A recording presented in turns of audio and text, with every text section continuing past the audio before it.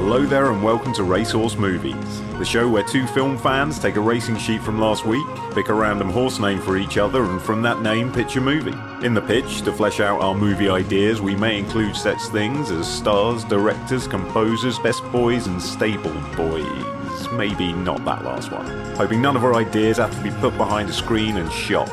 The sky's the limit, the horses are on the starting line, the jockeys are frothing. It's time for Racehorse Movies.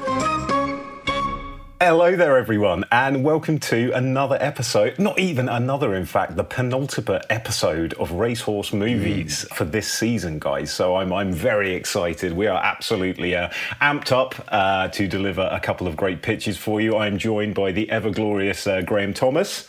Oh, thank you very much. Hello, everybody. And lest I leave myself out, I am, of course, Luke Sell, and you are all very, very welcome to the Mind Cinema. We've got a couple of treats for you guys in store tonight. We certainly do. Before we get into the horses that we've picked and where we picked them from, I want to learn a little bit about you. How are you? What have you been up to? I have been to a festival, Graham. You did? I've been having an absolutely wonderful time in a field in the sunshine, surrounded by lovely people and lots of brilliant music, mate. So I am on cloud, whatever it is that is high. End of the Road Festival, was it? End of the Road. Sorry, I haven't even mentioned the name of it. Yes, indeed. Which There's so many festivals these happens in the middle of sort of nowhere in the Lama Tree Gardens in Tollard Royal every September, man. And always sees out the sort of like the gigging year for me. Amazing. Any standouts? Where Wilco were a really wonderful opener. The last dinner party opened the Thursday evening, and they were absolutely like, keep your ears peeled for them. They were a mixture of Queen meets even more arch kind of pop, and it really set the tone for the entire weekend of absolutely brilliant, man. So instead of me harping on, we do like a bit of a mix, a compilation, don't we, on this fine podcast? So I will, should your ears desire it, people, put a little compilation of everyone that I saw at the festival in the show notes. So check that out and enjoy listening. Hopefully, nearly as much as I did in front of them in real life. Nice, well done, dude. So what have you been doing with yourself? Well, I've been out in fields and whatnot. So what have I been up to? Well, day before last, I went to the BFI. On the South Bank, and I saw, as part of the Acting Hard season of programmes being put on, I saw a 35mm print of Shane Meadows' masterpiece, Dead Man's Shoes. Oh, man. With a Q&A afterwards, which was amazing. It's a full-on watch. It's got everything in it. It's so funny. It's so heartbreaking. It's really scary. It's like give a brief synopsis without giving away the game. Please do. Yeah, absolutely. It's a film made in 2003 or 4, I believe, by Shane Meadows, and written by Shane Meadows and Paddy Considine, who plays the central character of this film. It's set up in Matlock, up in the north. It follows Paddy Considine's character, Richard, who's the older brother of a boy with learning disabilities called Anthony, and Richard comes back to Matlock to track down the adult bullies who messed around with his younger brother, like an avenging angel. And it's really tender and sweet, the relationship between him and his brother, and the fury and the guilt and the sadness of Richard because he was away in the army while his younger brother was being bullied, so not being there to protect him and coming back.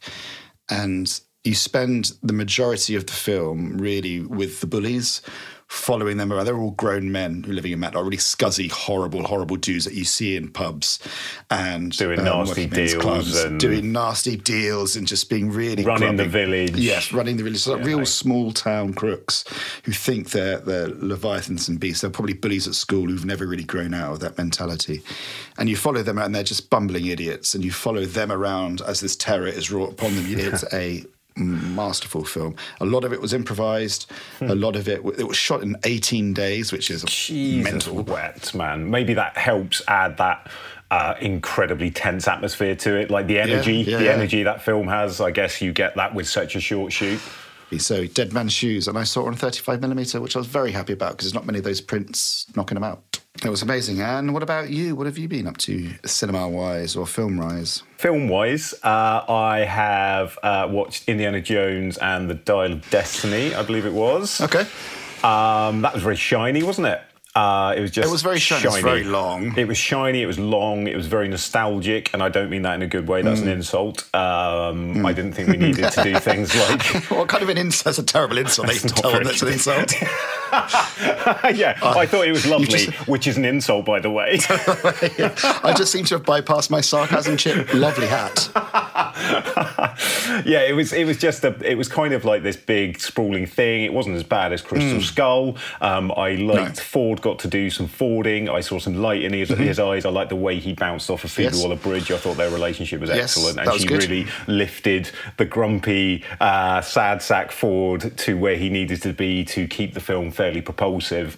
Yeah, she gave a lot of energy. Just a ton of CGI, man, and it was such a shame. I won't go into the ending, but I kind of loved the endings. Like, yeah, okay, good. So bonkers. Yeah, I was in at that point because I guess I spent 2 hours, so I had to be because I was like, fine. Yes. If it is a bonkers ending, but then, you know, all the endings to Indiana Jones films are completely batshit. Absolutely, right? Yeah. You have to. It was okay. It wasn't a disaster. I was expecting a disaster. It was actually like pretty entertaining. It's just a shame it's 2.5 hours long. Halve all the action scenes. Yes. The opening action scene literally goes on for 30 minutes. Yep.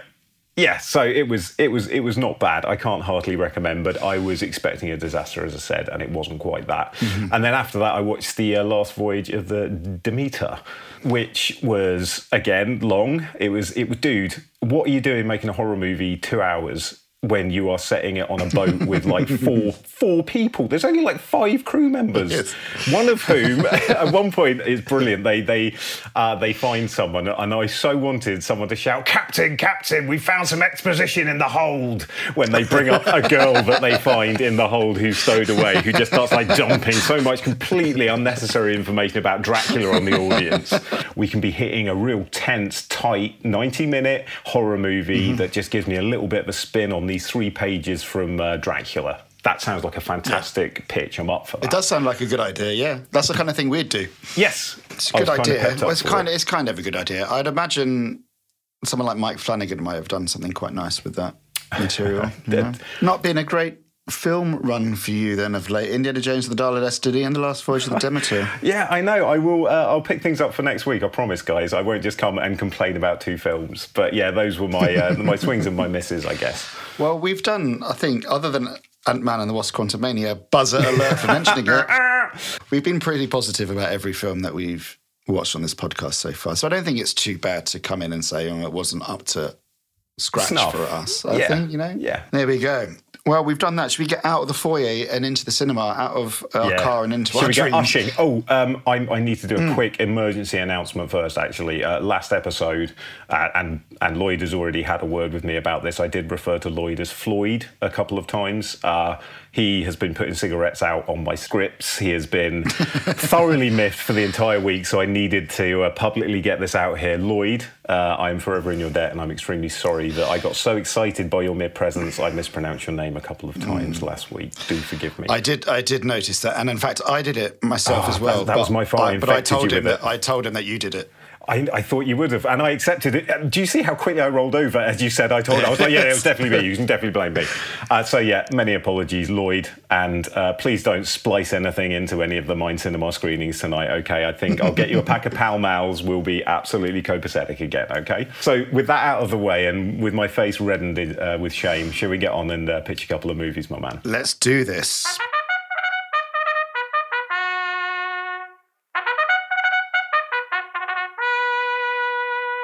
Okay, so here we are in the Mind Cinema, and last week we went to the 355 at Bath, and I chose for you, I believe, the horse named Stiletto. You absolutely did, and in return, I believe I gave you Fair Dinkum. You did indeed, and I believe I went first last week, so I should go first this week. No, I went second last week, so I should go first this week. You did, absolutely, yes. And one of the reasons why I am going to go first this week is just to get out of the way now. My apologies. He's getting on his knees here, folks. What's happening? For possibly offending an entire nation because you gave me, it's your fault, because you gave me a horse called Fair Dinkum. And that doesn't leave a lot of wiggle room to come up with something that isn't A litany of stereotypes. Look, I mean, It's like a 90-minute Castlemaine 4X effort. It's basically coming your way. Okay. Christ, here we go. All right, so we open on... that's the spirit. So we open on a typically like massive vista of the outback, like a huge drone shot. 1917, the Berkeley Tableland, Northern Territory. We have a night scene, very high vista night scene, and it's a cattle drove. So like 3,000 head of steer are all kind of calmly herded together, set up for the night. There's an encampment nearby for the cattle drover and the other stockmen, which are the horsemen who shifted these huge amounts of livestock over unbelievable distances. Incredible feats of horsemanship and outdoorsery, I guess. Yeah. And we meet a guy called Nat and his daughter Alice, who's 19, 20, something like that. And this is her first drove. And they're walking through the camp at night. Everything's really peaceful and nice. The cattle are all looked after. She's really exhausted, but she's, got her spirits up. The father's really proud of her, and he says that, there's only 3 months left of this. They've been going for like a year and a half. There's only 3 months left of the drove to Danjara to deliver the cattle, and then it's an easy trek to their new family home in Durban. And she says she's looking forward to becoming a teacher there, and she jokes that, if she ever sits on a horse again, it'll be too soon. And they speak to the other cattlemen, the stockmen, and they say that everything's set for the night, and some will continue to keep watch. And then Alice's brother Francis and the cook Cardi, they set off on a night ride to establish the camp for the next stop. Yeah. So the family say goodbye to the brother Francis, who's an experienced drover, and the cook Cardi. They go off. Alice pats down her horse and prepares to get into her swag, which is another Australian term there for a sleeping bag. There you go. Good deeds, okay. See, Well done, father comes well up done. to her. The father comes up to her and hugs as he looks out at the scene, and he takes a little crucifix pendant out of his neck and kisses it and says, "Family, prayer, work." And he hands it over to Alice, who also kisses his little crucifix chain. And he hugs her very tightly. And she says goodnight, gets into her swag, and she watches as the father walks into the night back to the other side of the camp to talk to the stockman and do business. This is his profession. She's kind of just on for the ride, but she's doing very well, just keeping up and surviving. Yeah. Later that night, a gang of rustlers, or duffers, another bit of Australian slang there. There you go. Led by Blake Rivers. They're watching over the encampment. And they sneak in, moving between the animals coolly and calmly. But we also, as they're stalking through, the camera comes down and we also follow a snake. Brackets, type unknown. Close brackets. I didn't research that part. Yeah, that's right. As it goes through, the rustlers silently kill one of the stockmen who's just like cantering or just trotting around the perimeter of all these cows. They pull him off the horse. Yeah, I can see that happen. One swift, fluid movement and he's gone. They're about to move into the camp to kill the rest of the drovers when the snake is disturbed by hoof, and it leaps up and it bites one of the rustlers on the leg, and obviously he screams and just shoots off his gun in the air because it's a sudden shock. This noise alerts the camp, and it also spooks the herd of cows. So they go crazy. They go crazy and embark on what is known as a rush, which is basically a stampede. Right. Nat wakes up and yells, "Rush!" as 3,000 head of cattle go berserk. They stampede from their holdings at nighttime, charging through the camp. Like the fires are getting knocked over. We can imagine some tents going up. Yeah. The grassland starts getting kicked up into flame. Maybe some steer are set alight. Tarps are burning. It's horrible chaos. Alice obviously is terrified. She's inside her swag, her sleeping bag. She wakes up and she's trying to get out of it. And she looks up and she sees the stampede heading towards her. And you can see them coming. She's trying to get out of her sleeping bag. She gets out just in time, but is broadsided by a cow, and she flies into a tree trunk. She screams for her dad. Nat is on the other side of the compound trying to... Yeah, you can see a tiny bit of his head through all of the herds of cows going by. You get snatches of them in the gaps between the animals. He's screaming for her and screaming for his men, trying to get things in order, because these rushes, these stampedes, happen quite a lot because of things like snake bites or a bush rat or a lightning strike in the distance. Anything could bush rat. stop them. Bushrat, there you go. Sorry, we have got a Ozometer in the bottom left-hand corner of the screen for all you listeners, and it's been going great guns. And so they're trying to get people away from the camp, get the cows away from the fire, just trying to get some order. Alice, she screams for her father. Nat's on the other side of the compound, and he's screaming also for her. And she scrambles up this tree so that she can get out of the way, and she's holding onto this tree trunk as all the cows are stampeding around her, and they're barreling into this tree, which is a very dry wooden tree, and it's getting... Yeah, taking little chunks of flying off. Her father on his horse, he sees her climbing up the tree, and he waves her, and she waves, and she's just, I'm okay. So then he's got to go back to sorting out this mess, saving the cattle because they're so valuable. Meanwhile, Blake and his gang have mounted horses, and they're riding around desperately trying to calm the stampede, because obviously they didn't set the stampede off. Because despite, as I've written here, despite their arseholery, they've come for the cattle, so they must try and gather them up, right? Their cattle are so valuable. So they kind of, Nat and his men and the gang are kind of working together in a way. For now, kind of. Yeah. So they're doing the same kind of moves, trying to herd the cows and calm them down. But Blake and his men kind of... with the calmed cows, they're driving a wedge between them, trying to siphon off some of the calmer ones and trying to get them away so they can rustle them and be off. Yeah.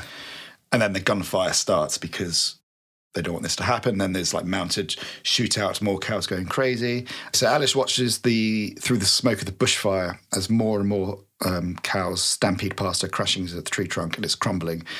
And she tries to call out for help. As the tree is about to be swept away by the stampede, she sees her father in the distance run out of ammo on his gun, and he throws it to the ground. And he just, on his horse, just charges towards the nearest bad guy, who happens to be Blake.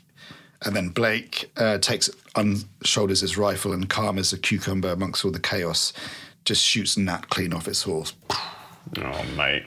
And just as that happens, the tree trunk snaps, and the tree falls down and crashes onto a cow that is charging past, snapping the cow's neck. Alice falls down on the ground. The cow falls down dead next to her. The tree falls on top of them both. She's wedged in between them, and the stampede is over.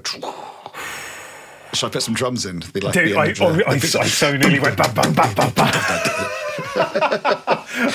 The dust settles. The stampede is over, and then during the aftermath, we'll get the calmness, and then maybe a fade to black, and then the sound of spurs brings the scene back up. And Blake and his men have rounded up and secured a good 1,000 cattle away from the fire and the destroyed camp.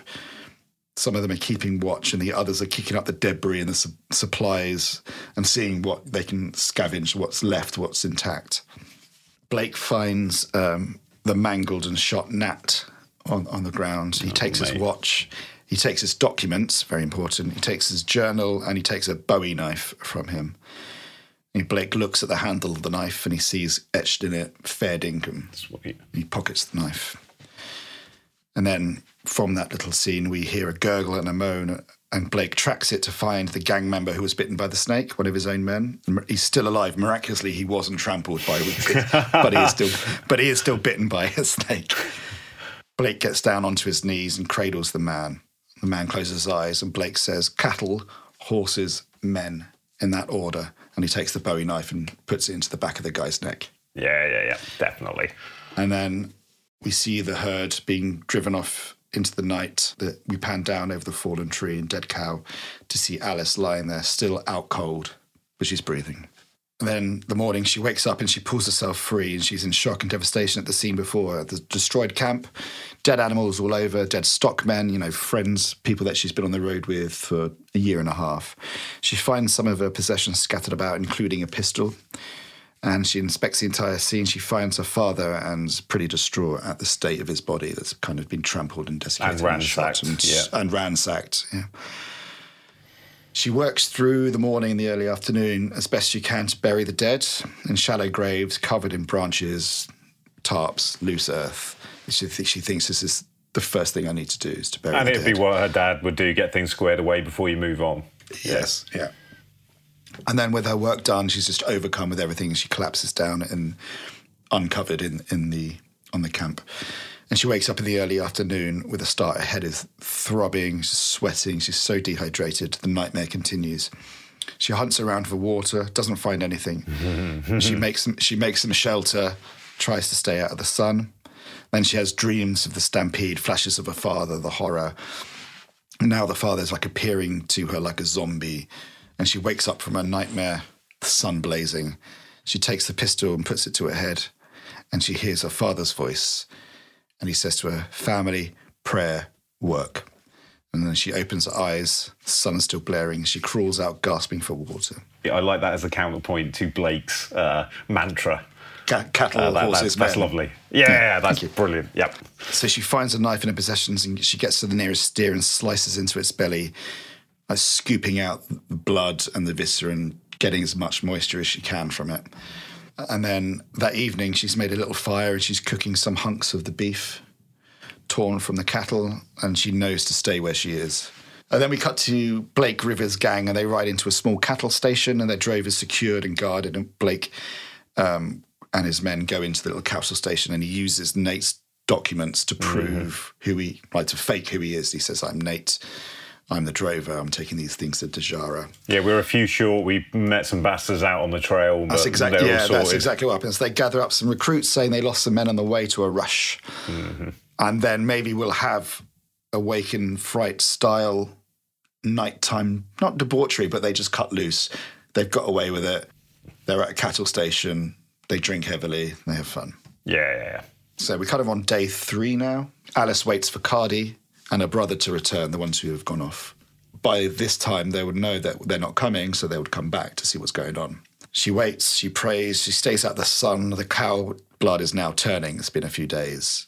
The buzzards and are flies everywhere. Flies I want the scene absolutely livid with flies, man. And it starts that buzz. I want to start to build over the time that she's there until it's that forever ticking clock in the background that you can't unhear. It's really landing on a growing buzz. Yeah. So first light, she makes the drastic choice. She packs up her swag and as much useful stuff. Her swagger sounds like she's got like a load of booty. It's something from the Oscar parties or something. Yeah. Elton, he hosted such a marvellous do the other night. I've got a Swarovski diamond bracelet. A spa voucher, that'll come in handy. She packs up her sleeping bag and as much useful stuff as she can as she leaves the destroyed camp behind. She's ready to walk out now to hopefully link up with her brother and Cardi, maybe as they're coming back, which is a huge gamble.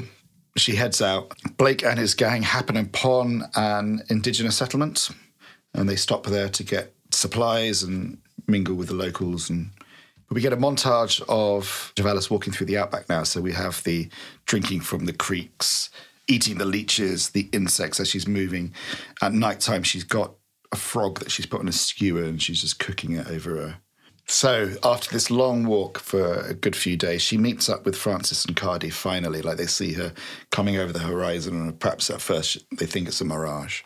They tend to, and they think it's a miracle that she walked it. And she asks her, why didn't you come back? And they said they would have in 3 days' time because that's the plan. It's only been 5 days. The plan is a week, and then we come back. Yeah. So they have a happy reunion. She tells them of the rustlers and the death of the father and everyone else, and Francis immediately wants to ride out alone and tells Cardi to take care of Alice. Alice, on the other hand, says, look, I can take care of myself. Been drinking my wee for 3 days, mate. She wants to she wants to recover her... And then takes a slug, slams it down. Spits in his face, lines up some shots. What have you fucking done? What have you ever done, eh? He sat in next to a tent. So she says, I need to recover my strength, and we ride out together. So... she does indeed. Maybe her wounds are tended to by Cardi. They bond a little bit and they ride out together. Act 2. This is where it gets into super bullet points. I don't have an Act 2, really. I've got an Act 3. That's fine. So you got lots of bullet points, man. That's like an Act 2. So Alice and Cardi are bonding as they're riding out. It's taking a while. Maybe they're two to a horse and Francis on his own. Yeah. Camping overnight. Cardi cooking. Alice says she's a terrible cook, but how does he do it? And Cardi's says, because she's never seen him with a cookbook or anything like that, how do you learn this stuff? And Cardi's very ashamed to admit that he can't read, but Alice says there's nothing to be ashamed of. On that trek, Alice begins to teach Cardi how to read. Alice now bringing her teacher natural teaching ability, and, just like using that as something that she can hold on to, something that she can bring a bit of humanity to all the things she's seen. And I've got control. I can control this situation. I've got ownership over the situation like I haven't had for the last 45 minutes of the movie. Yeah.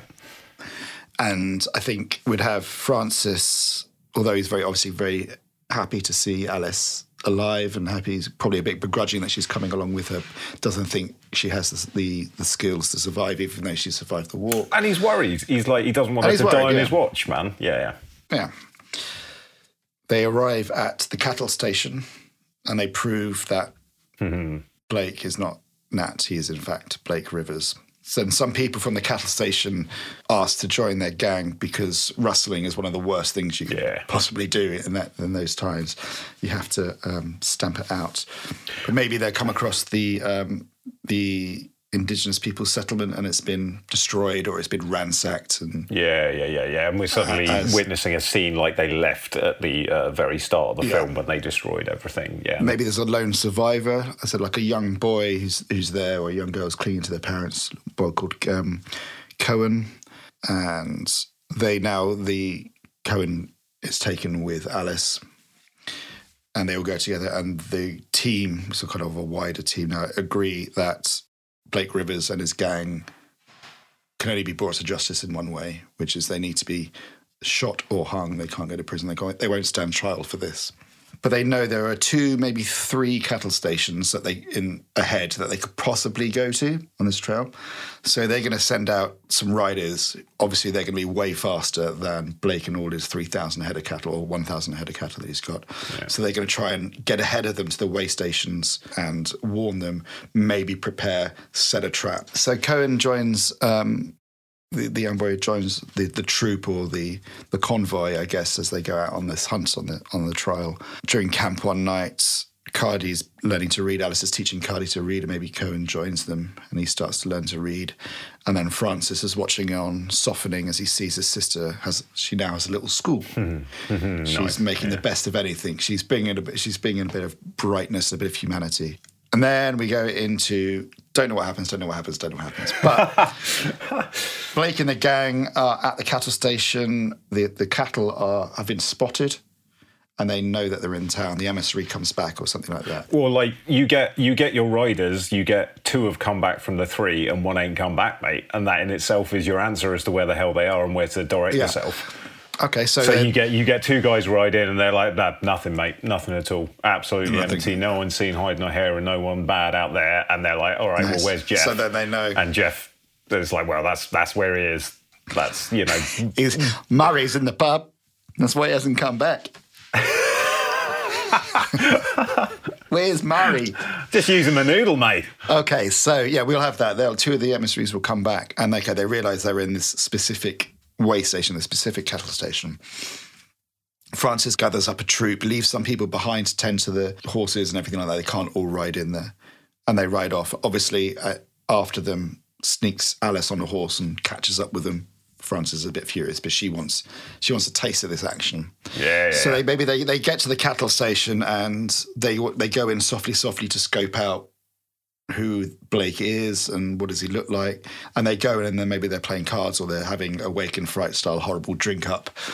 And they go in and we'll have a scene where it starts out, everyone's in control, but because of the drink and the boozing, they kind of have to get involved to ingratiate themselves in, and it goes a bit wrong. Maybe some other people on Alice's crew have got a vendetta as well because of the Blake being a rust, or maybe Blake recognises one of them, and then it all kicks off. And we've got the knife. Let's let Blake, he's doing a bit of a bishop hand knife game, or there's something, he's doing something with a knife, or he slams it down on a table in the middle of a that sets argument. Francis off because, and then we see, and then we know, and the links, and then, right, this is it. Then it goes off, bam.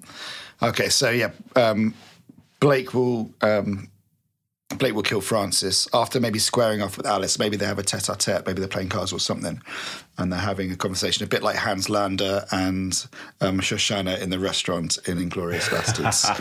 Blake kills Francis, and Alice is probably going to get winged as well, shot in the arm perhaps, and Cardi saves her. She's furious at Cardi, but he puts her on a horse, gets the hell out of town and she wants to stay and fight. I'm still in this fight.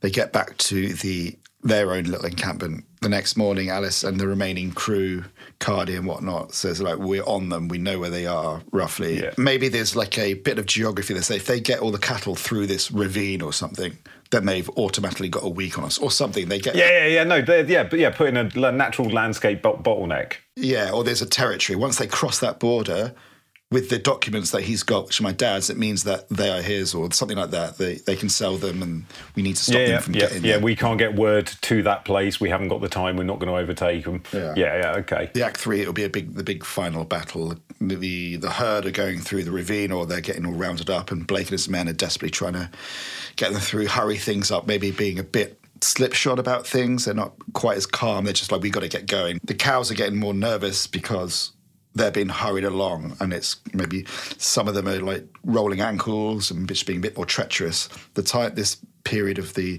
trek would normally be done very, very slowly, maybe over a whole day, and they're going to try and do it in hours. In hours. And you're saying like animals, like they're slipping into creeks and starting to low and like, just leave the fuckers behind, come on, they're really getting it moving.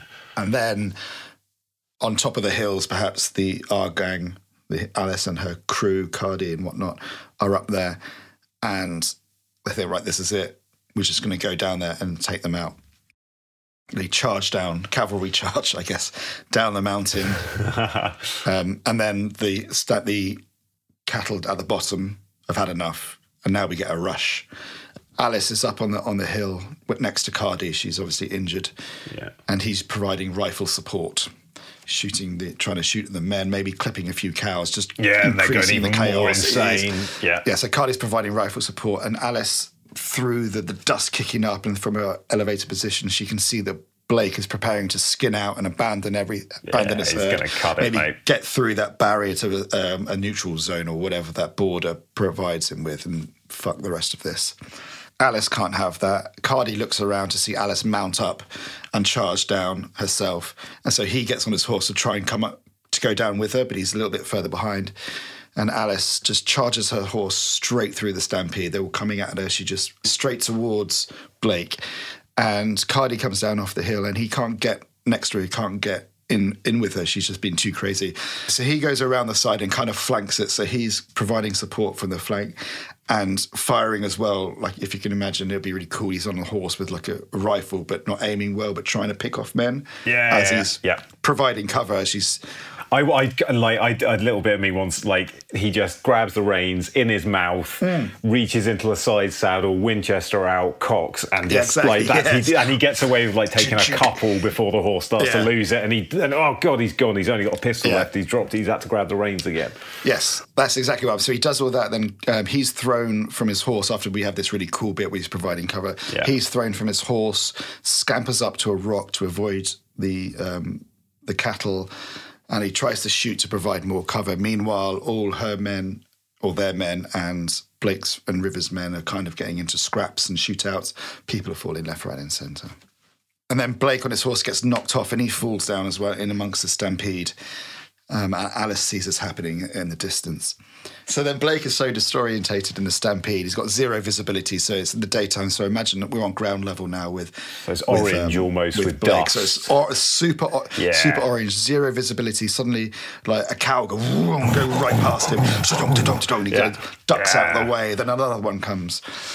And he's firing blindly and he's ducking out the way of this guy. And and through the dust, like he's taking a few pop shots through the dust. It's almost like an Acme cloud of fighting or something like that. And then like he takes a few shots and like a cow just comes crashing through and slumps down because he's hit it in front of him and more dust comes out.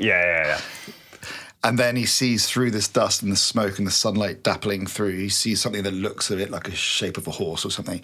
Could be anyone, so he just shoots at it. And of course, it's Alice's horse. The horse gets hit. Horse buckles. Alice flies through the air, crashes into Blake, and they tumble down on the ground. And then they get into a horrible, brutal fist fight on the ground as all the cows and steer are just stampeding past. And then...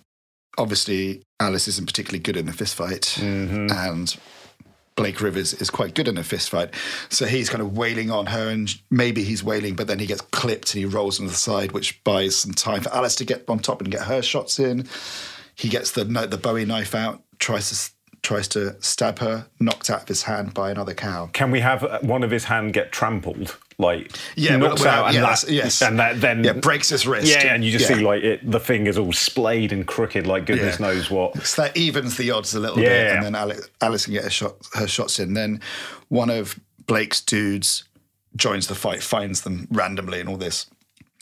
He finds them, he gets in there, he gets knocked down to the side, scrabbles on the ground, finds the Bowie knife, and is just about to either throw it to Blake or stab Alice herself, who's on top of Blake at this moment. He gets knocked over by a cow, and I definitely want a cow to come in, mad cow, just miss Alice, and I just want a hoof in her face. Do you know what I mean? It's built for it. This scene is built for a hoof in her face. And this is Crunch. in a Drive style face getting demolished, hoof on a face. Yep. Yeah. Yes, please. Crunch Absolutely. on this goon. And then Alice gets the knife, the Bowie knife, and jams it into Blake Rivers' neck. It's done. Stampede over. Blake is like, stumbling dust a little. settles. Maybe he's like on his feet and he stumbles backwards. I want him like trying to talk at this, but like, the fuck are you done? The fuck are you done to me? That kind of a thing as he's gouting blood out of his gob. I think I'm a goner. Yeah. It's like Chopper or something. A little early for Kung Fu, isn't it, Jimmy? So then Blake Rivers slumps down dead, bang, and his head lolls to the side. The camera will come down to the Blake Rivers' crown and the knife sticking out from his head, and it'll just say "Fair Dinkum" on the side. Just as Alice walks away, gets on the horse with Cardi, and joins the others, and they canter off. Fair Dinkum. And then the denouement. A few years later, Cardi is sitting on the porch of a house, rocking a little crib, looking over some land. Alice comes out onto the porch, dressed very smartly, and kisses him good morning and leaves. And we have a classroom of children all sitting there well behaved, and Alice enters, walks around the desk, and she looks out at the children and she smiles. And Cohen is on the front row, and maybe she writes on the board today's lesson: family, prayer, work. So that was my big, long pitch for Fair Dinkum. Thank you very much. That was awesome. Throughout the pitch, I was living in a half proposition-esque kind of world that you were taking me through here, man. With the and it doesn't even need to be arch and surreal. It's just the landscape itself feels so surreal based on the experience that we have of the climate and the landscape here. It feels like such another world. Yes. And to play on that and to tweak all of that slightly, as well as having these bursts of hyperviolence, I was really getting real proposition, gritty, sweaty, scrabbly, fighting for your existence kind of a vibe, which it propels me through things like this. I love stuff like that. It's absolutely in my wheelhouse, man. Thank you. While my mind was racing with the proposition during it, it was also racing with just a absolute smorgasbord of Australian actors that I love and want to see in this film. So I've written a lot of names down, man. Oh, a lot of names. This is good. But who are you thinking, mate? Well, for Nat, we'll get a nice cameo from Joel Edgerton. Ah, beautiful. Yeah, kindest eyes in cinema, I think, almost. Yeah, he's up there, isn't he? And that's about it. Who have we got? Come on, give me your castings. Okay, well, I was thinking for Nat, I was thinking a Hugh Jackman cameo to do his beautiful beaming dad, and he can have a little sing song as we are first introduced to him, something like that. Man, I think he'd be well up for doing that, and he can go home and visit some relatives while he's shooting. Man, it's going to cost us a bit less as well. As well as the proposition, this made me think of Australian movie called Mystery Road. Then that was followed up by a sequel called Goldstone, which is all about an Indigenous Australian detective called Jay Swan, who gets wrapped up in this town's absolute corruption. And in it, I believe Hugo Weaving plays one of the villains in it, and he is absolutely fantastic. I mean, we know he's good at villains, but we're talking a more scuzzy, handlebar moustache wearing, actual real life villain as opposed to the wonderful Agent Smith smelling sweat off a dude's heads kind of a thing. You know, it's a bit less full on than that. So he immediately came in when I was thinking about Blake. And then we'll get to obviously Ben Mendelsohn is never far from the conversation when we're talking about this. Nor should he be. And he could do either. He could do Nat. He could even come in for Cardi or Francis potentially, depending on how old the brothers are. I would like to see him. Or just someone at the cattle station. Maybe we could have scenes where they meet a cattle station guy who's almost like a rustler himself. He doesn't really care. He's doing shady deals anyway.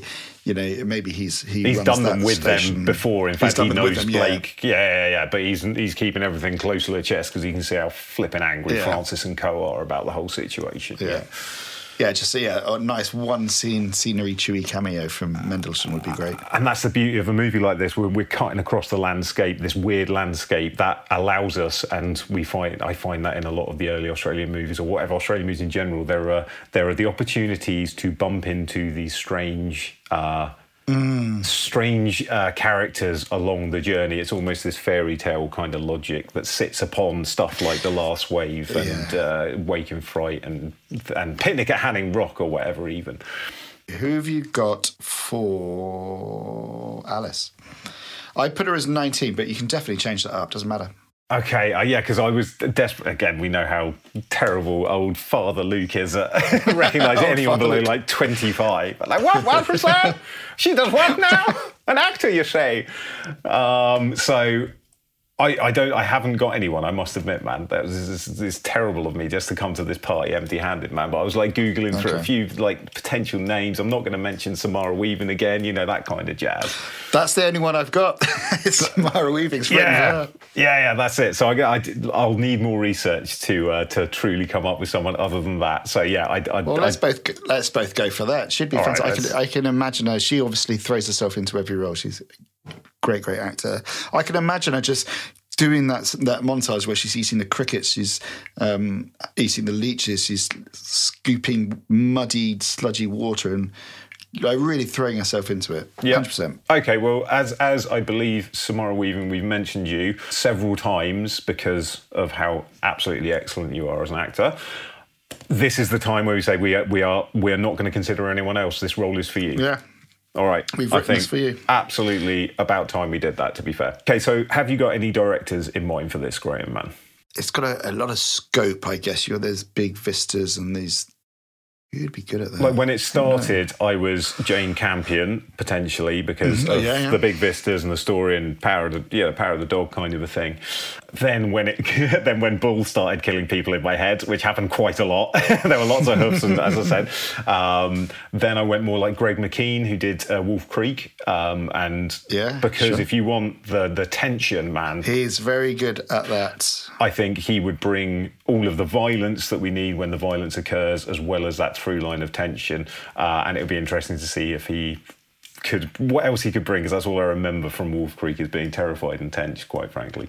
George Miller, if we're going Australian directors, George Miller would be pretty good. He might bring a big romantic sweep to it as well. Yeah. And imagine the scenes when all of the clouds of red dust and the sunlight coming through clouds. He's absolutely built for something like that, without a doubt. Well, I think that's about it for Fair Dinkum. Dude, thank you so much, man. That was excellent. You are welcome. My mind cinema is scorched and warm right now. I'm feeling very sun-bleached after that experience, man. And not a little trampled as well, I must admit, man. But all fingers are intact. Good. And skull intact, face intact. Yeah. Unlike certain members of the unfortunate Blake gang. Oh, yes. Right. So then, I think that just leads us on to you pitching myself and all of us in the Mind Cinema. Well, Graham, first off, I've got a confession to make. You changed the name? Yeah. I ditched it, immediately. The time's come for me to colon you, man. Oh! I'm whipping out the colon. Oh, the colon is coming out. That's it. It's been 11 episodes in the making, guys. But here we go. I'm going to colonate this horse. Now, does the colon come before or after Stiletto? This is interesting. It comes after Stiletto. Okay. So... I am going to pitch for all of your listening pleasure and yours as well, Graham, my friend, Stiletto, a Billy Joel fable. Are we going biopic territory? No. No, okay. No, I'm taking some extensive liberties with the life and career of Mr. Joel, as the ensuing few moments will probably show to you all. Okay. We're going to open up on a close-up of fingers hovering over Ivory. Smoke in the room. The crowd, you can hear murmuring with excitement in the background. We pan out as the fingers hit a very familiar tune. And I've just written doo-doo-la, doo-doo bop, doo-doo-doo, diddle-a-diddle-a-diddle-a, doo-doo-doo, dee-dee-dee, which translates as the opening notes to Piano Man, as we all know and love, of course. A bouffant hairdo. Gotcha. Bops and sways as the band kicks in and we pan around Carnegie Hall. It's the 1970s and Billy Joel's star is on the rise, man. We start with this powerful rendition of Piano Man. The crowd goes wild. The band are on it. Billy's fingers are leaping all over the place. It's absolutely incredible. So we meet Billy at his peak, and we got the Piano Man intro. Carnegie Hall. He's going from strength to strength, topping charts and breaking hearts, man. He's got the attention of the Western world, but he's suffering from burnout. He's mistrustful of the record companies. He's still kind of smarting after the Cold Spring Harbor mess-up that happened at the start of his career when they mastered the entire album about half speed too quick, so he sounded a little bit like a chipmunk. He doesn't know how to follow up The Stranger, like his biggest album to date, which came out in 1977.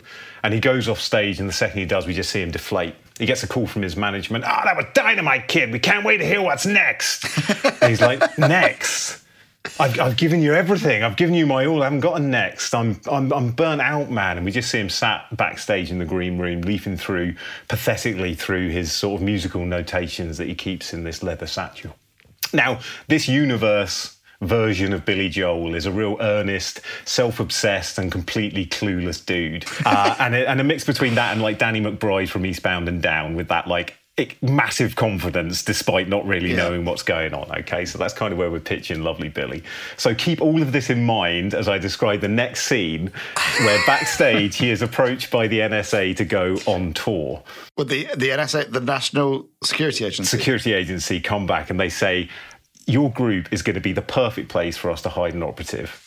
And Billy's like, "Oh, you got me a new roadie." And he thinks the company he's talking about is like the record company Columbia that he signed to, man. And Billy's like starting to get a bit of a fire in his tummy, thinking like, "You're sending me around the world. You think I'm good? I'm worth something. I'm not burnt out. This is amazing. But am I? Can I even do it?" And he's like, and the NSA guy like is just... A roadie. I like that, Billy. A roadie. Yeah. You're a goddamn natural, kid. A real slick Rick. Sure, we got you a roadie, and he's going to pick up a package for us. Sound equipment, wink, wink. And Billy's convinced that this is now a tour deal. NSA agent's terrible. Oh, yeah, he's absolutely... wink. Yeah, nudge, nudge. Here's the secrets. And he's like, "Wow, this is amazing. My tables are turned. I came off stage feeling unfulfilled, and now I'm being sent on this world tour. I'm getting this cool new roadie."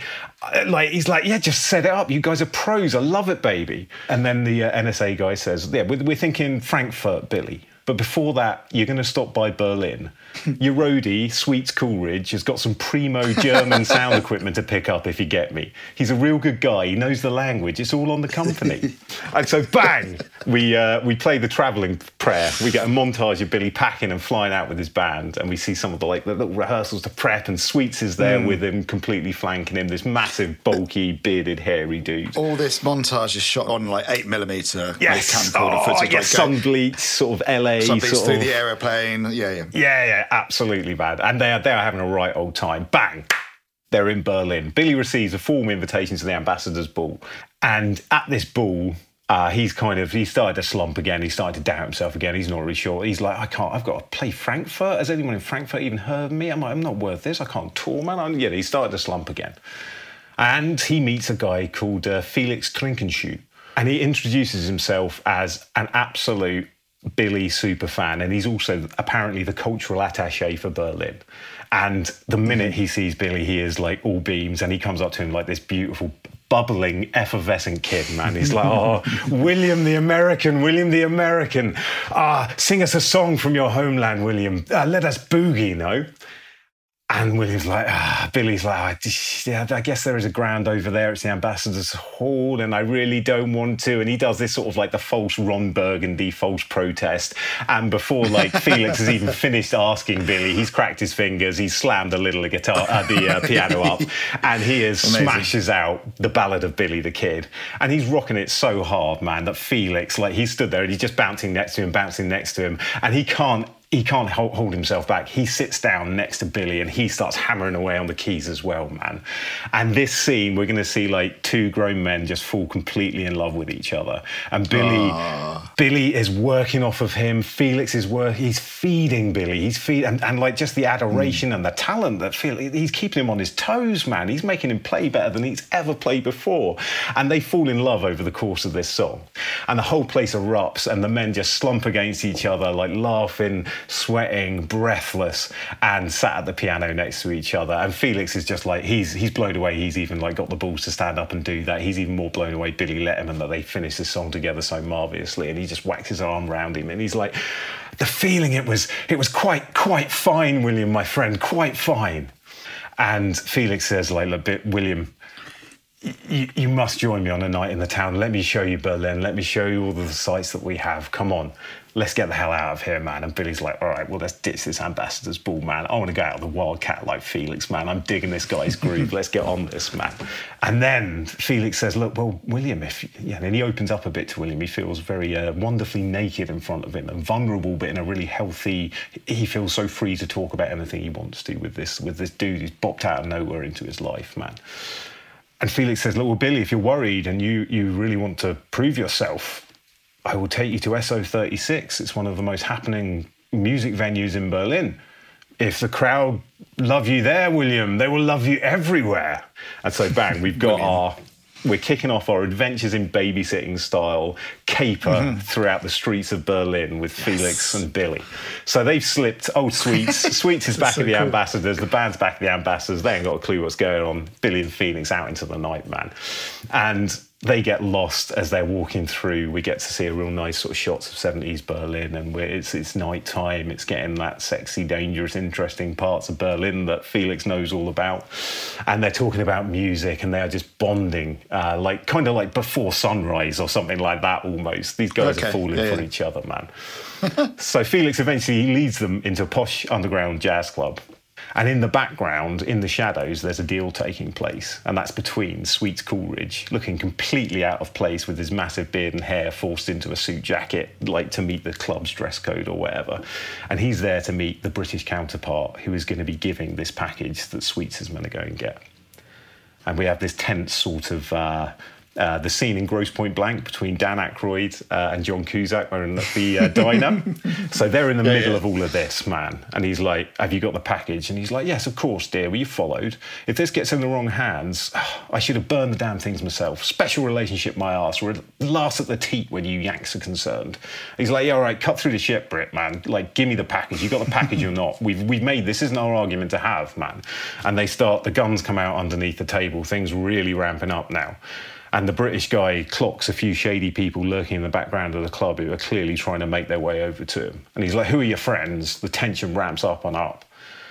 And then Billy leaps into frame. Sweets, you got taste, my man. And he slaps him on the back. The silenced pistol goes off under the table, but no one noticed because the band's playing. Nearly hits the Brit, who jumps massively and tips over drinks all over the table. And Billy gives him an odd look and goes, you got some weird pals, Sweets. And then he's getting called back by Felix. He's like, William, I have your drinks.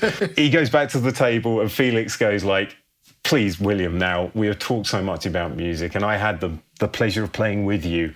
May you please play some for me? And so Billy takes to the stage again at this jazz bar. And reluctantly, my ass, but up he gets, man. And we get Angry Young Man, Prelude, Angry Young Man he plays. Now, while this is happening, the standoff is still occurring in the background. It's getting even more tense. People are moving in, but people are also moving up and getting on the dance floor, completely covering up any of the dodgy dealings that are happening. Sweets just reaches out, grabs the package from the British spy, and they start to have this rolling fight that they take through backstage into the kitchen. They're hitting each other with pans, all of this kind of thing. He's desperately trying to get whatever the package is off the British spy, and they're going for it. And they eventually sort of end up backstage. And Sweets is like wrestling for his life. He lands smack bang out of the wings, lands on stage and starts to like crawl under the piano. And Billy is mid-song, he is playing his absolute arse off, and he looks down at like Sweets' head appearing from underneath the piano. And he's just like, Sweets, you're a goddamn dynamite, man. You are never off the clock. Tune it up, baby. And he sort of like reaches down and like gives him a high five, and then he's completely oblivious, gets back, and like Sweets gets pulled straight back under the piano by the Brit. But not before he does. He manages to reach out and he puts the package into the satchel that holds all of Billy's music, man, unbeknownst to anyone. So the place is like absolutely bumping. It's bumping too much for either Felix or Billy to handle at this point, man. People are getting up on the stage, they're getting up on the tables. Billy started something, bang, they're going to split. The place is too hot, man. So now we're going to continue, as I said, this adventure in babysitting. We're thinking like a bit of After Hours, the Scorsese movie with Griffin Dunn. Yeah, that kind of like caper around the town, man. What's the one with Emilio Estevez? Judgment Night. Judgment Night. Oh my God. Oh, don't, man. Okay, we'll be screening a trilogy of like Lost in the City films for you after this, guys. I promise. Right. So the two men are going to remain utterly clueless, as I'm sure we're all aware by now of the situation that's happened. And as they're sort of like chasing around town, we're going to get a bit of Sweets reporting back to Johnny, the NSA guy, and he's like, you should have seen how he handled himself in the club, boss. Like, he didn't even break sweat. It was incredible. The guy's like, he's an absolute natural, man. He's a stone cold badass. And it looks like he's working with a German or something. He's like playing both sides. I don't even know what this kid's up to, man, but it's almost out of my league. So Billy starts to become like convinced as we get a series of people who start to try and get his satchel. He starts to get convinced that the agents that are trying to get his satchel are just from like Arista Records, like one of the record companies out to steal his notes and give them to that doe-eyed son of a bitch, Barry Manilow or something like that. He has no idea what's happening, man. Can we have like a few little scenes of like they're on the metro and someone like tries to like grab his bag? Yes. They start out. Maybe we'd have a little montage where these like bag snatchers start out quite elaborate, but they're getting so desperate that they get reduced down and down and down to like they dress someone up like a homeless person to sort of nick it off the subway. And there's like a guy coming down like Spider-Man on a nylon wire, trying to like reach it from next to them on a park bench as they're talking wax lyrical about music and things like that. All right, well, that will come into play later when the doo-wop happens. Okay. This is fantastic. We keep cutting from the NSA, the German secret police, trying to work out what the fuck's going on. They discover, actually, that Felix is from the secret police from the East. He's a bean pusher or something. And they suspect that he might be working with the Americans, because why is he hanging out with this Billy guy and he hasn't got the package yet if he's got an opportunity? What the hell's going on? Is he a double agent? How else could these guys have outsmarted some of the best agents in the country, like so far tonight, man? And they got possession of the cash, they got the package, which is like a microfilm holding all of the dirty secrets on the most powerful people in the world or something like that. There we go, we've got a MacGuffin kind of a thing. And they end up in a bar and they bump into Lou Reed, Bowie and Iggy Pop. Oh, now we get some casting going. Now, Lou Reed, Bowie and Iggy Pop are well clued up on all of the weirdness that's happening around Berlin, man. All of this secret spy shit. So and they're like, look, we're going to split this town, Billy, and you should too. This is crazy off-the-books spook shit happening at the minute. And Billy, like, frowns and goes like, oh, it's so fucking old. How could it not be haunted, man? Crazy German ghosts, man. It's wild. And he peers into the dark corners of the bar and, like, he just starts sort of, like, muttering weird shit. All right, man. Sons of bitches are after my music, man. And he hugs his satchel tight and then excuses himself and he takes himself off to the bog. And we see him coming out of the bathroom stall and he's adjusting himself and the satchel and there's a man waiting for him.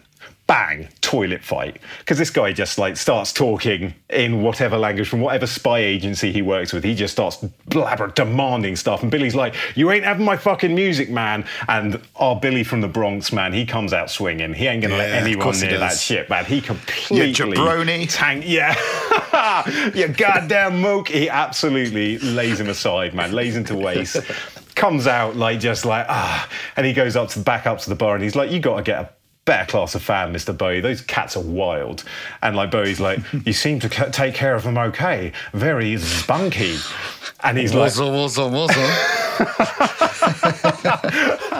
And Billy's like, I'm from Billy, the you Bronx. seem to have taken care of them in your own special way. The dexterity you showed with your fingers clearly belies your talents as an athlete, William. And he's just like, yeah, well, I'm from the Bronx, man. What do you expect? He duffs up, takes the collars up, and he's like, come on, man. We got to get the hell out of here, man. Like, come on, Fee, let's blow this joint. This place is weird. Give me the heebie-jeebies, man.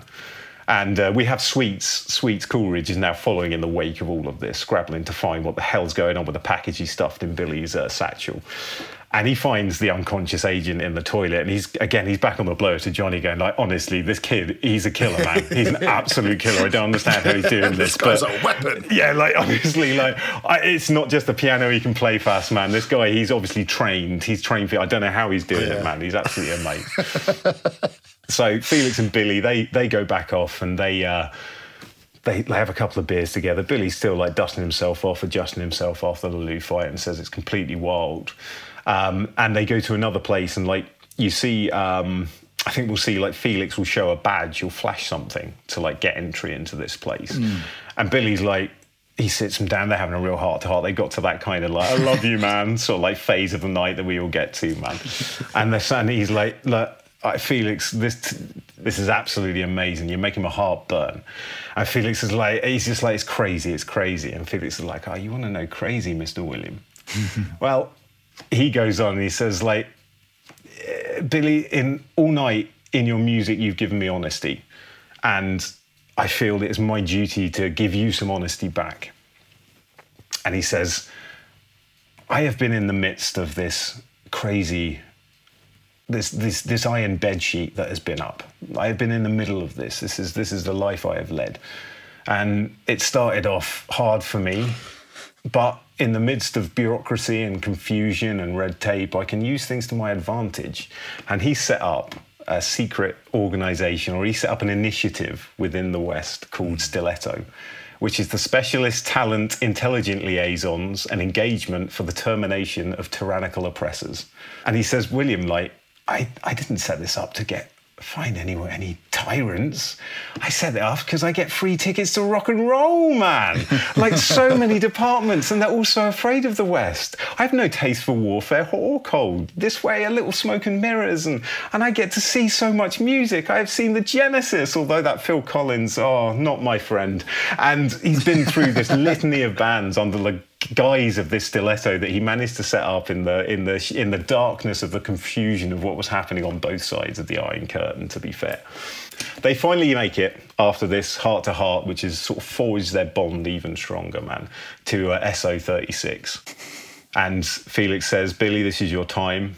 I will stand back now, and I will say no more. I will just let you do what you do. And Billy gets up on stage, and there's like, it was quite a punky new wave kind of a gig, man. He's got a lot of work to even begin to impress these guys with the piano, the beaten up old little piano that's up there, man.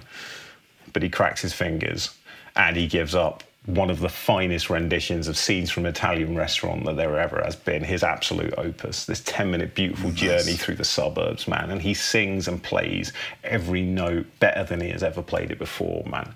And so during this is where we're going to get, the agents have come in, and we're going to get a Temple of Doom, like the intro to Temple of Doom, where you had the musical number and people fighting for a package. We're going to have that in this.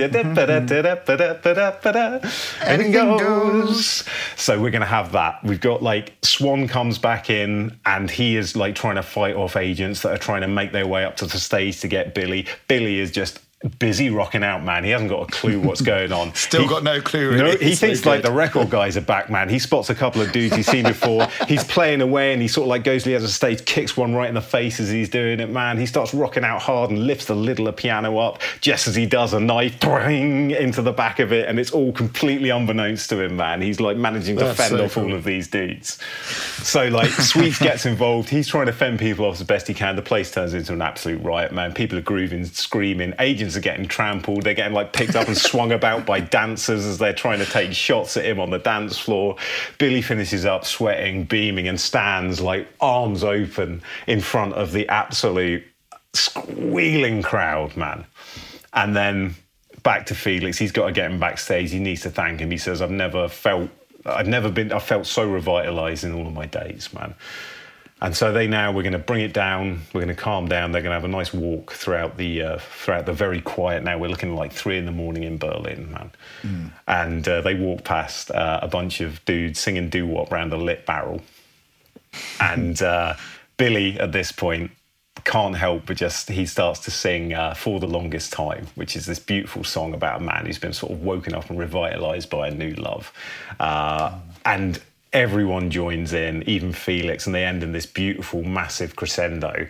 And just as they do, an agent sort of like swipes from out of the bushes at Billy's satchel, goes headfirst into the bin, sets on fire, and runs off screaming down the road.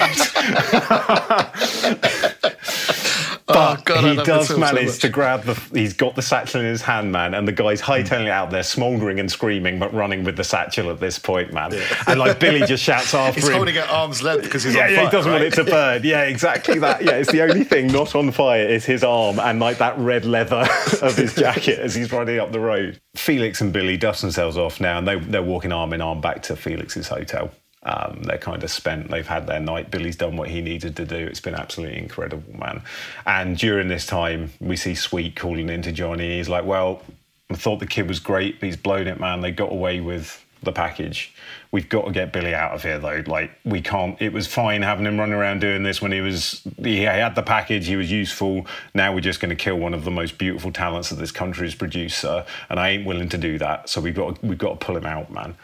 And so Billy and Felix go back to the hotel room, and this is where Swan jumps in and like SWAT team rescues Billy from the situation because he still doesn't trust Felix one jot, man. And he's dragging Billy out of the hotel room, and Billy is absolutely enraged. He's screaming. He's like, what the? You get your hands off me. What's going on, man?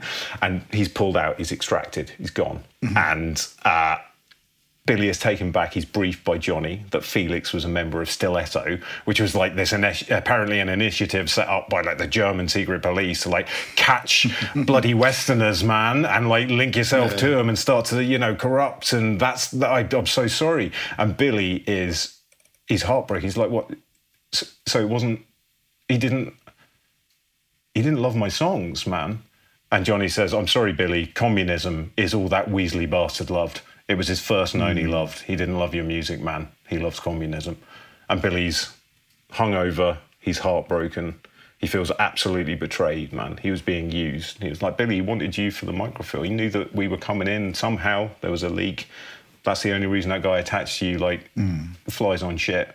Yeah, nothing to do with love. He doesn't think you're that great. And like all of the confidence starts to melt away. I can't believe that's true. From poor Billy. Oh, man.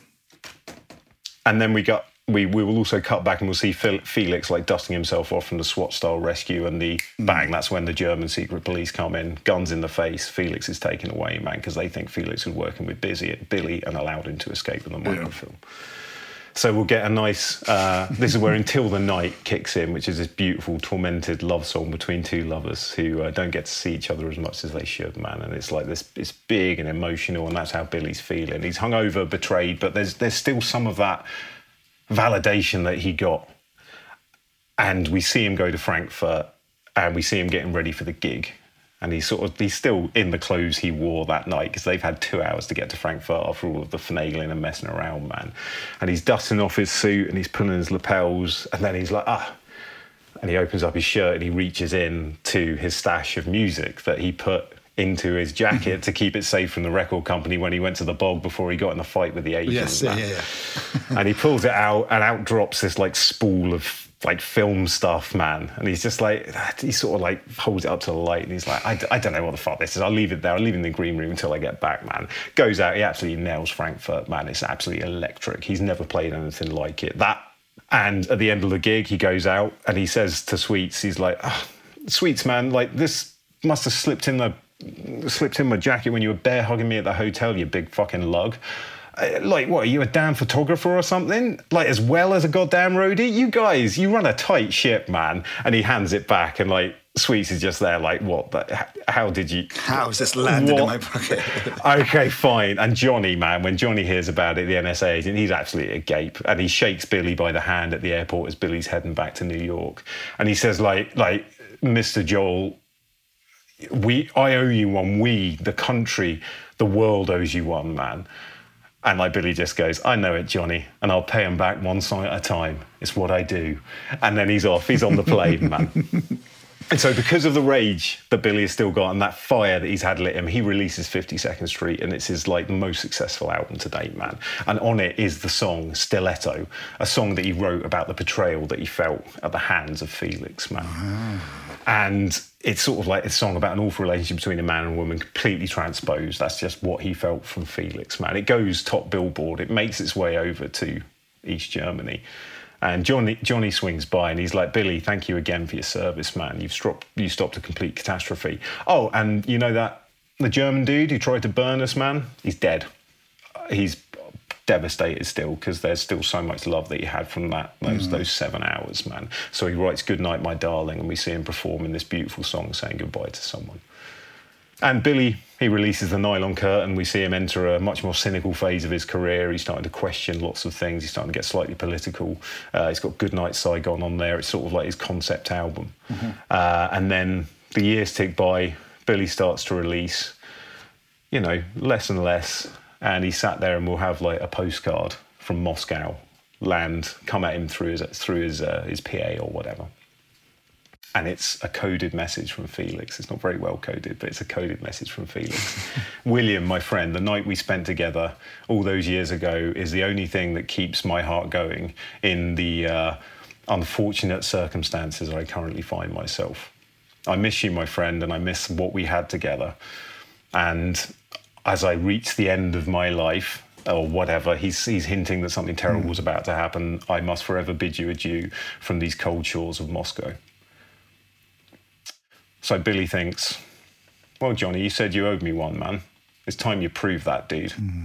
And he goes and he sets up, which actually happened in real life. In 1989, Billy Joel went to Moscow and he put on his concert with a K, where he was one of like the few artists who went over there and performed. And he said, this is not about politics. I want to go over there and just spread music and spread what I do and try and just connect with some people via that way. So in our alternate reality, all of this is a guise so they can go over there. And our end segment is them. We see Sweets back in his big hair and his big beard wig, going over there with Billy, and we see Sweets breaking sweet Felix out of his prison as Billy is absolutely rocking the entire stadium to "We Didn't Start the Fire." And Billy gets off stage and he's not interested in hearing anyone say how great he was or anything like that. He goes straight up to Johnny. He's like, did you get Felix? Did you get Felix? And they point him to one of his piano cases. And Billy cracks the lid, he looks in, and up, beaming at him from his hiding place in the piano case is Felix. And he just extends a hand out, and they grab it and shake it almost Predator style, man. You can tell the love and happiness in that shake.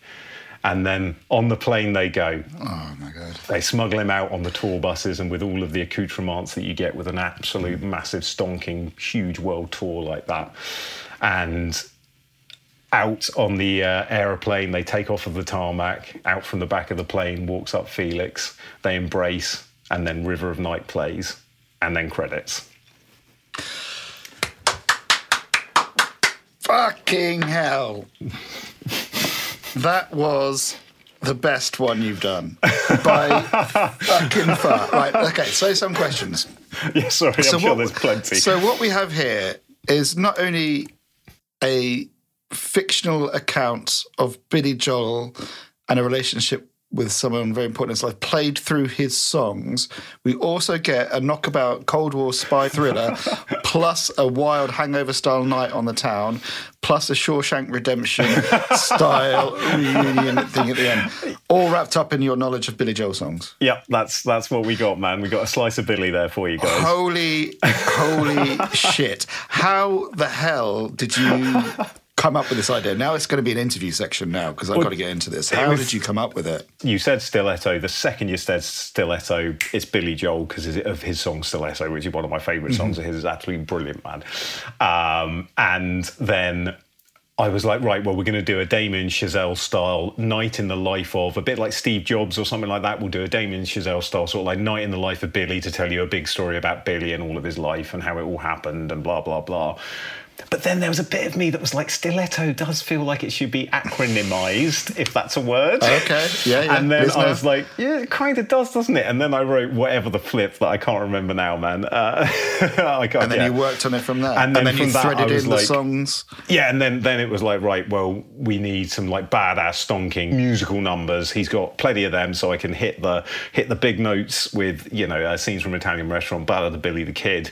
And then we've got, Billy's done so many beautiful songs, man, that it's like, I can thread them in there. He's got the stuff for the happy, for the sad, for the whatever the heck, man. This pitch is exactly why we started this all those years ago. This Racehorse Movies idea. It's so good.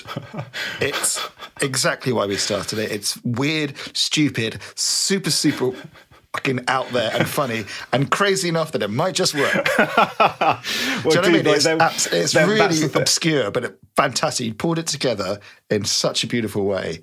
I appreciate that very much, man. That's very kind of you, dude. I could not resist because there was a massive part of me was saying, Luke, mate, how many people are you going to alienate? One, by just having a film about Billy Joel or whatever. No offense, this is my tribute to Billy, who I love with all of my heart. I think there's going to be like Loving Jukebox. There's going to be a Stiletto Billy Joel playlist made. You may guess correctly. You might be getting two playlists with some other songs. With some other songs threaded in that might be around in the nightclubs. We've mentioned some Bowie, we've mentioned Reed, exactly. This film deserves a soundtrack and maybe even a custom thumbnail and a poster and a film. All of it. All right. While I need to get into this, we've got to dig down and cast this film and bring it to life. Okay. I've got some notes, not too many, but I got some of them I'm happy with. But who have you got? Where are we going? That's a good question. Like, I found it. I'll be straight up at the very start. I was like, I think I'm just going to have to open casting call for a young Billy. I don't know who to get.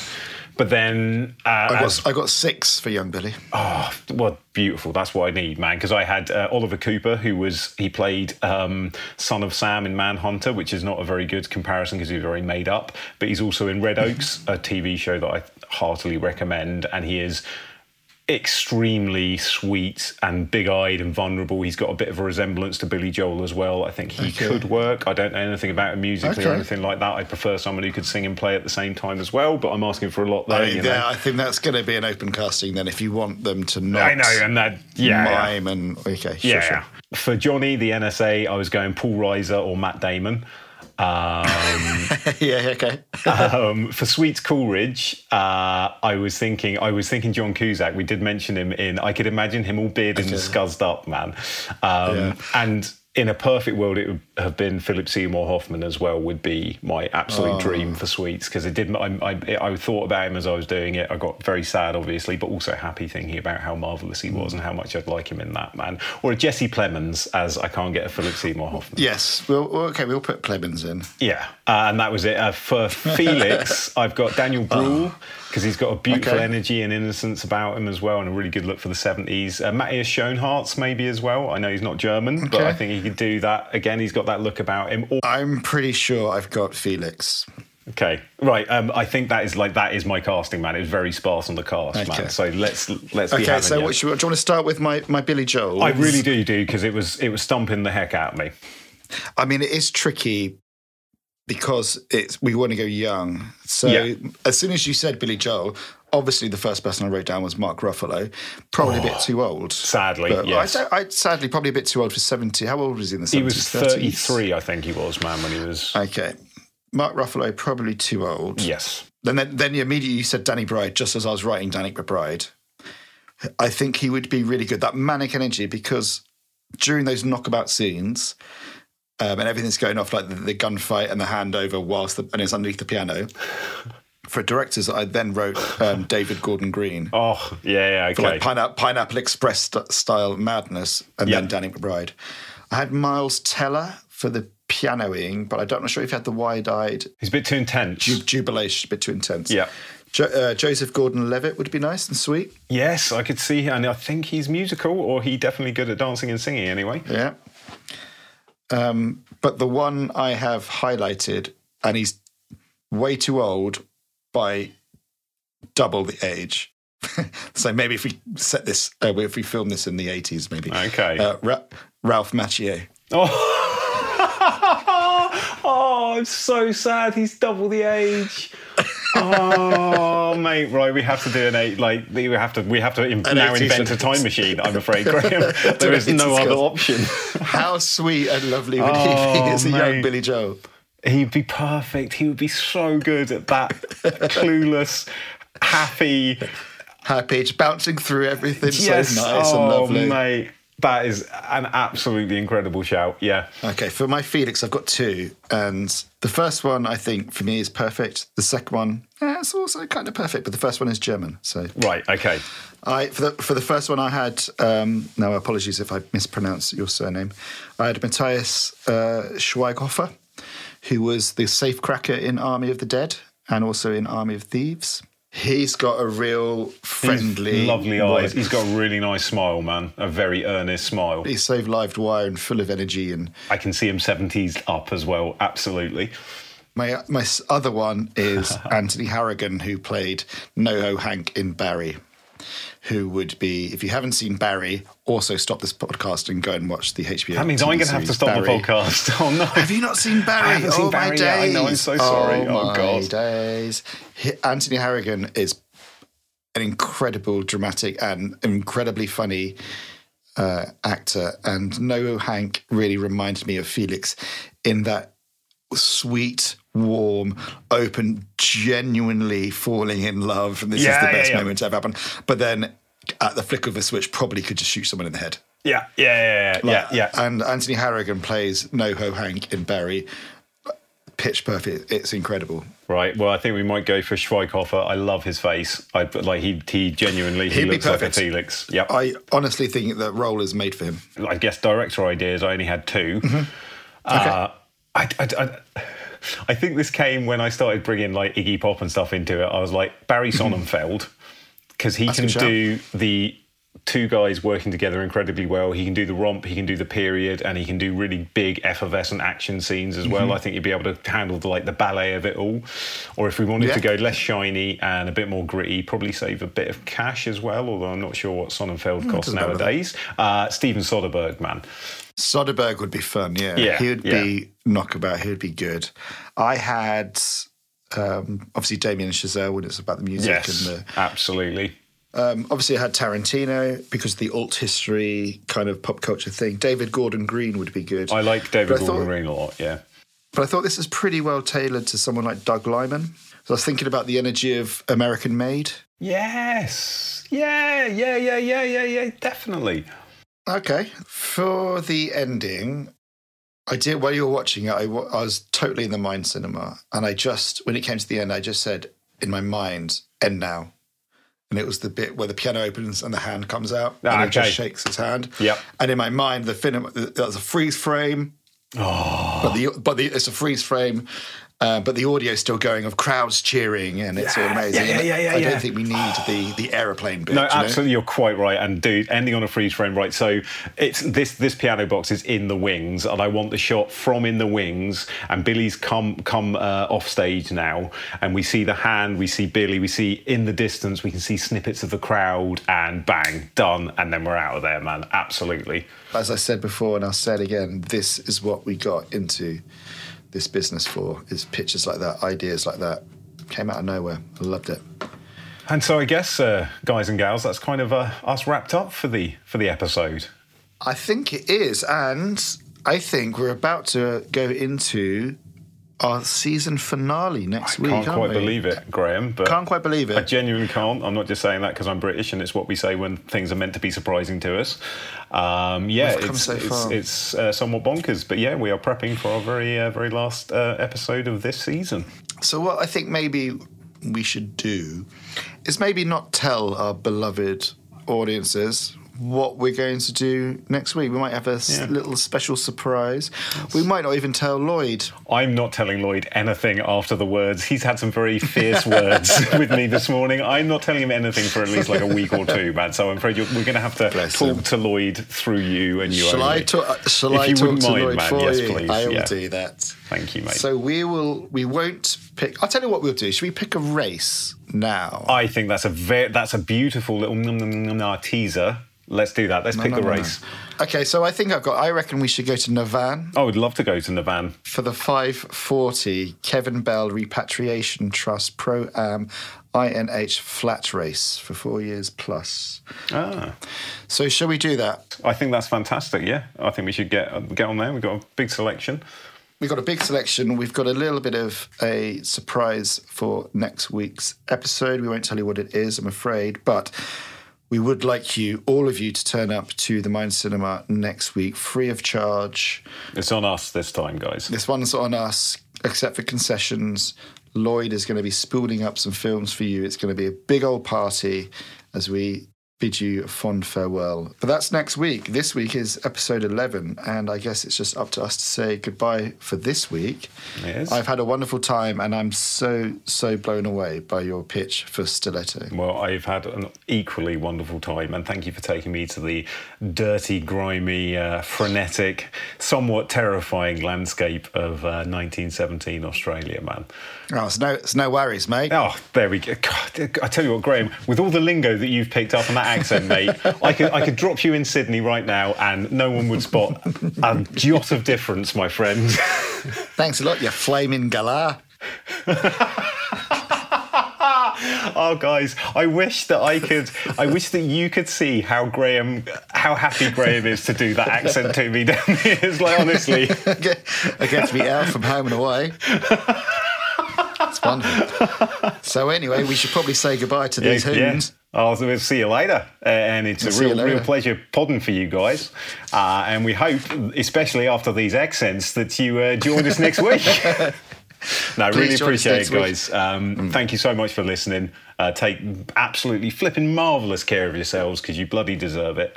And we look really forward to seeing you for, crikey, the finale. The finale. Meantime, listen to a lot of Billy Joel, please. Take care, everybody. Love you. Bye. Bye. Well, there we have it. Another episode of Racehorse Movies is over.